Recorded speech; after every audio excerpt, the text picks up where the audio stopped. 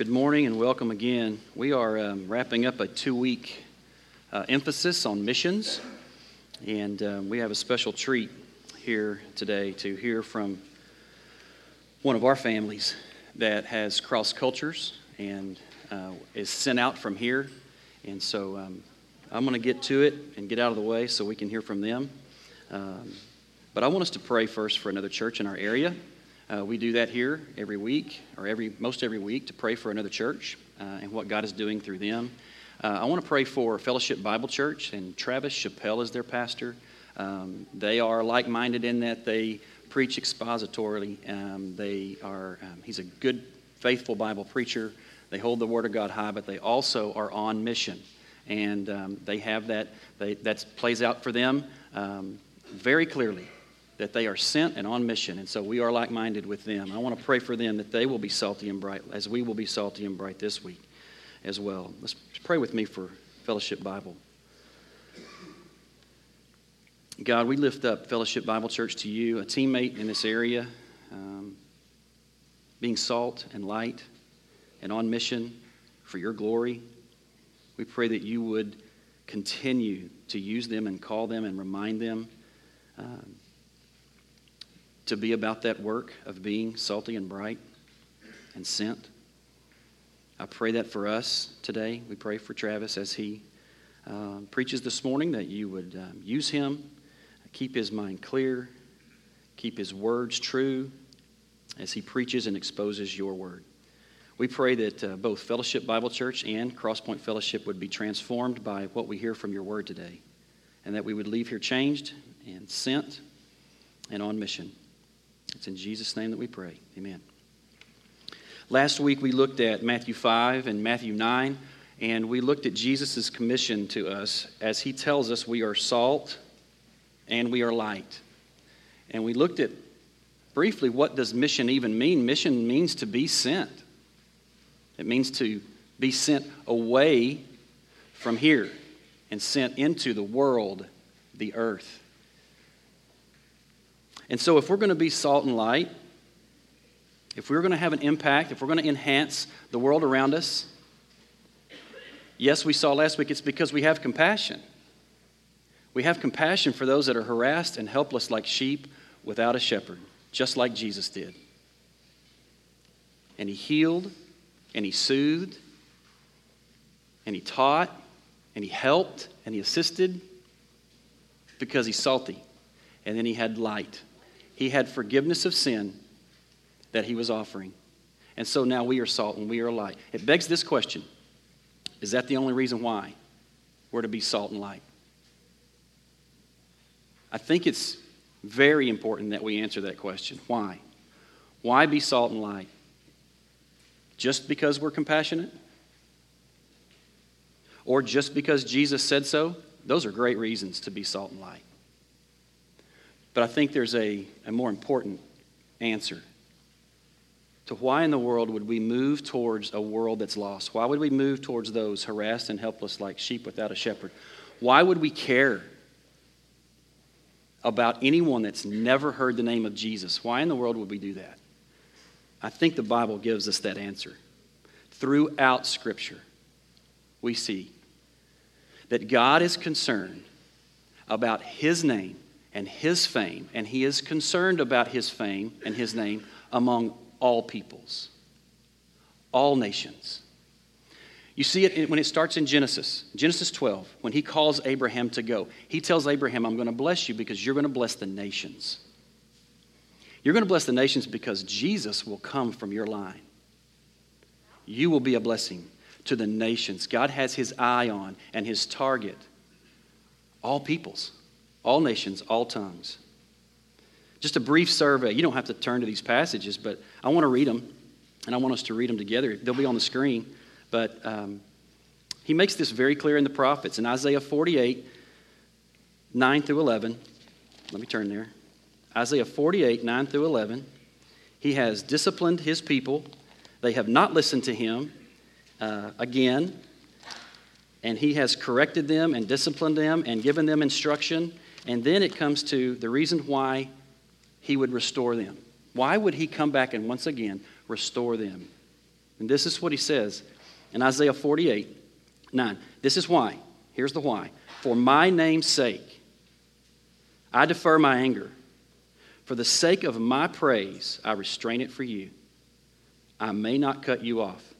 Behold, I have refined you, but not as silver. I have tried you in the furnace of affliction. Why? For my own sake. For my own sake I do it. For how should my name be profaned? My glory I will not give to another. That's our why. Why do we move out on mission? Because God is concerned about his name, his fame among all peoples. Again in Ezekiel 36. Similarly, Israel has walked again and kindled his anger, and he's instructed them and disciplined them and brought them back again in forgiveness. Listen to what he said. I had concern for my holy name, which the house of Israel had profaned against among the nations to which they came. Therefore, say to the house of Israel, thus says the Lord God, it is not for your sake, O house of Israel, that I am about to act, but for the sake of my holy name, which you have profaned among the nations to which you came. And I will vindicate the holiness of my great name, which has been profaned among the nations, and which you have profaned among them. And the nations will know this, that I am the Lord, declares the Lord God, when through you I will vindicate my holiness through their eyes. God moves towards his people with restoration and salvation in the Old Testament. He moves towards them with forgiveness and grace and patience once again. Why? For his name's sake, for his glory among all nations. Do you see it? You're familiar with Daniel in the lion's den. Probably everybody in here knows that story. And in Daniel chapter 6, I'm just going to read the very end, the very last bit of that chapter in Daniel chapter 6, because Daniel is a faithful guy, right? He doesn't bow down to the decree that the king set out, that the king would be worshipped. And Daniel is faithful to continue to worship and pray to the one true God. And he is faithful and he's brave. He has courage. And he does that, and it gets him thrown into the lion's den, right? So what happens? God moves towards Daniel. It's a miracle, and he shuts the mouths of the lions, and Daniel is not harmed. God blesses him, right? He's pouring out his blessing on his people. Once again, he moves towards Daniel with salvation and rescue and deliverance. But is it just so that Daniel's faithfulness and bravery will be on display? Is that story just telling us, hey, be faithful and brave and God will come through? Maybe, partly. But the real reason that he saves Daniel, the real reason that he delivers and rescues Daniel is right there in 25 and 27. Listen to what the king does. Once Daniel is saved, listen to what the king does. The king Darius wrote to all the peoples, nations, languages that dwell in all the earth. Peace be multiplied to you. I make a decree that in all my royal dominion, people are to tremble and fear before the God of Daniel. For he is a living God, enduring forever. His kingdom shall never be destroyed. His dominion shall be to the end. He delivers and he rescues. He works signs and wonders in heaven and on earth. He who has saved Daniel from the power of the lions. So did he save Daniel so that we would have this great example of faithfulness and bravery? Partly, maybe. He saved Daniel because he wanted that decree written. Do you see it? He knew Darius was going to write a decree. And where's the target? What's the target of this new decree? Don't worship me anymore. You fear and tremble the God of Daniel. And so who gets the credit? Who gets the glory? Who gets the worship? God does. That is how he has moved towards his people, and that's the why he has moved towards his people, because he is zealous for his name, and he is zealous for his name among all peoples. The cool thing for us, in Matthew 28, the neat thing for us is we have a commission. Daniel, Isaiah, Ezekiel, Israel, they were not commissioned to cross cultures. God had a people, a nation, one nation, that he had revealed himself to. And the cool thing for us, the humbling thing for us, and the exciting thing for us today is that we live in the age of Christianity. Now, what I'm saying to you is very elemental, right? It's fundamental. But we need to remember. We need to remember what he's called us to and where and why we're living now while we're living. Because Israel had no commission, but now God is not for one group of people. He wanted his name famous among all nations all along. And now we get to be a part of proclaiming and declaring his fame among all peoples. Look at Matthew 28. Look at this. Look for the word all in here. Okay, look for the word all. How many alls are in here? Matthew 28, 18 through 20. And Jesus came and said to them, all authority in heaven and on earth has been given to me. Go therefore and make disciples of all nations, baptizing them in the name of the Father and of the Son and of the Holy Spirit, teaching them to observe all that I have commanded you. And behold, I am with you to the end of the age. And so this culmination of the incarnation of Jesus, Jesus comes. And most of his people reject him. And he says, this is going out to the nations now, the Gentiles. I am for everyone. I will save people from all nations. I want my name known. I want to be worshiped. I want to be famous among all peoples. It's no longer just for Israel. And I don't have the pointer or the really nice artwork that Ben does this morning, but you've seen his timelines, right? His historical timelines. We live in a time of commission. How humbling is that? That he would allow us to be a part of making his name great, not just for one people, but for the nations. And the nations will know of him. Why? Because we are salty and bright. Because we're salty and bright where we're planted, and we have a burden, just like God does, for his name among the nations. It makes sense that if God has this burden, and he has this mission to be known around all the world, among all languages, that would be our burden as well. That we would be burdened for the nations. Now, we finally get to the passage for the morning that we'll look at. I want you to turn to Acts 1:8.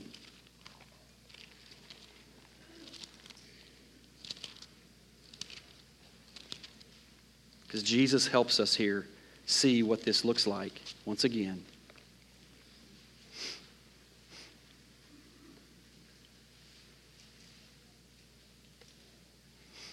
This is the last thing that Jesus says to the disciples before he ascends.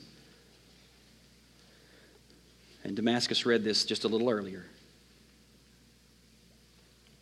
But you will receive power when the Holy Spirit has come upon you. And you will be my witnesses in Jerusalem and in all Judea and Samaria and to the end of the earth. And when he had said these things, as they were looking on, he was lifted up, and a cloud took him out of their sight. Here's what Jesus is saying here. This is not multiple choice. Okay, this is not a multiple choice for his followers. You will, through the church, you will be my witnesses. What does witness mean? It means to testify. You will tell of Jesus. Testify, witness. You will tell of the good news that Jesus has saved and come for both the faithful like Daniel and the faith little like many of Israel. He's come to save both. The faithful and the faith little. Because it's not about your merit. You don't earn it. Jesus has come despite his anger. Despite what we deserve, Jesus has come, and that good news is what you will testify to. You will witness to it. You will preach it. You will tell of it. And the nations will worship me because, see, it's never been more true than this morning and what we're looking at right now is that missions exist because worship doesn't. John Piper coined that phrase years ago. But do you see it? Missions exist because worship does not exist. We are on mission because there are people this morning who do not worship him here in Greenville. We're on mission because there are people who do not worship him across the state. There are pockets in our nation that are lacking churches that are preaching this gospel. There are places in Canada, South America, and then there are places that are extremely difficult where there is zero church. No one knows anything about this news. And God is burdened. And God has given us a mission to proclaim and testify to Jesus. Look at the passage. Both and. You see it? You will testify, my witnesses, both and in Jerusalem, Judea, Samaria, and the uttermost parts. It's a both and mission. A both and mission where we are burdened for right where we live with compassion, with salt. And we are burdened with forgiveness of sins on our tongue. And we are also burdened for the unreached places, for the other side of the planet. It just makes sense that his people would have the same burden and desire that he has. A life aligned with a desire for his glory will be burdened for his unrecognized glory. Let me say that again. A life aligned with a desire for his glory will be burdened for his unrecognized glory overseas, among all nations, in Greenville, in Caddo, Campbell, and everywhere else in between. That will be our mission. That will be our burden. Some he calls to cross cultures, right? You've known people, you've known families that move their family and they go and live amongst other cultures and other languages to be salt and to be light. How does that happen? You may be asking, what happens there? How do you know, right? How do you know if you're going where you're supposed to be going? How do you know that? And I think for us as Americans, it's according to Acts 1:8 and what Jesus is implying here. I think it would do us well to adopt the mentality to go until you're called to stay. Instead, many of us say, well, I'm going to stay right here until I'm called to do something or called to go. And church, we've been already called. We've been commissioned to be salt and light here, all around us, and to the ends of the earth, and to play a part in that and have a burden for it and a desire for it. And so if we adopt that mentality of going until he calls us to stay, maybe he may call one of us. He may call some of you to move to a pocket of the nation that you're burdened for because there's not a church there in that county, or there's not enough churches in that county. Or maybe he'll call you to another country. He will never do that, and you will never do that until you are burdened for his glory among all peoples. That won't happen. It is a global mission. Global and local. A global mission. I think there's two things. This is the application. I think there's two reasons why we may lack a burden for the nations. I think there's a couple of reasons at least that we may lack a burden for the nations. And we saw one of them last week. And I think that we lack a burden for God's glory among all peoples when we lack a burden for his unrecognized glory here. If we're not burdened to be salt and light here in your neighborhood, across the planet, on the other side of the planet. And the second thing is out of sight, out of mind. This is such a real threat for us. Number one, because we're so busy, right? We live in a culture of busyness where it's almost a badge if you're busy. The badge of pride, right? Yeah, I'm a busy guy. I'm working hard. I'm doing a lot. We live in affluence and are surrounded by opportunity, and we are in a culture of busyness, and it makes it difficult to remember that God is passionate about his fame and his renown in China, in the Middle East, everywhere. That's what he's up to. That's why we're on mission. That's why we're called. And it's hard when it's out of sight, out of mind. And I don't mean just what you see in the media, but it takes some discipline, right? Just like, you've heard from this pulpit many times, an encouragement to use a Bible reading program, right? And just like having a Bible reading program helps keep the Word in front of you, I think we have to be disciplined to keep God's global mission in front of us. There are many resources out there to keep that in front of us, but we should be a people that remind one another of that, right? We should be a people that they hear us pray, they hear us speak, they hear us burdened for God's glory among all peoples. What every missionary that I've ever met would say to you this morning that lives in another country, that lives among unreached people groups, if you were to say, what can we do? What can we do to stay connected and help? Everyone that I've met, sure, give to missions. We're having our CF missions offering this morning. They would say, give to missions. That's a good thing. Support it. Because you won't support it if you're not burdened, or you'll do it out of guilt. But the thing that they would say the most is to pray for the work that they're involved in. Pray. Prayer is the work. Lift them up. You are connected to them when you pray for them. You are being used on mission globally when you lift up. It's hard to pray for people when you're uninformed, right? Informed prayers help, and there are resources all around us to help us pray informed prayers for what God is doing around the world, for His name's sake, for His glory.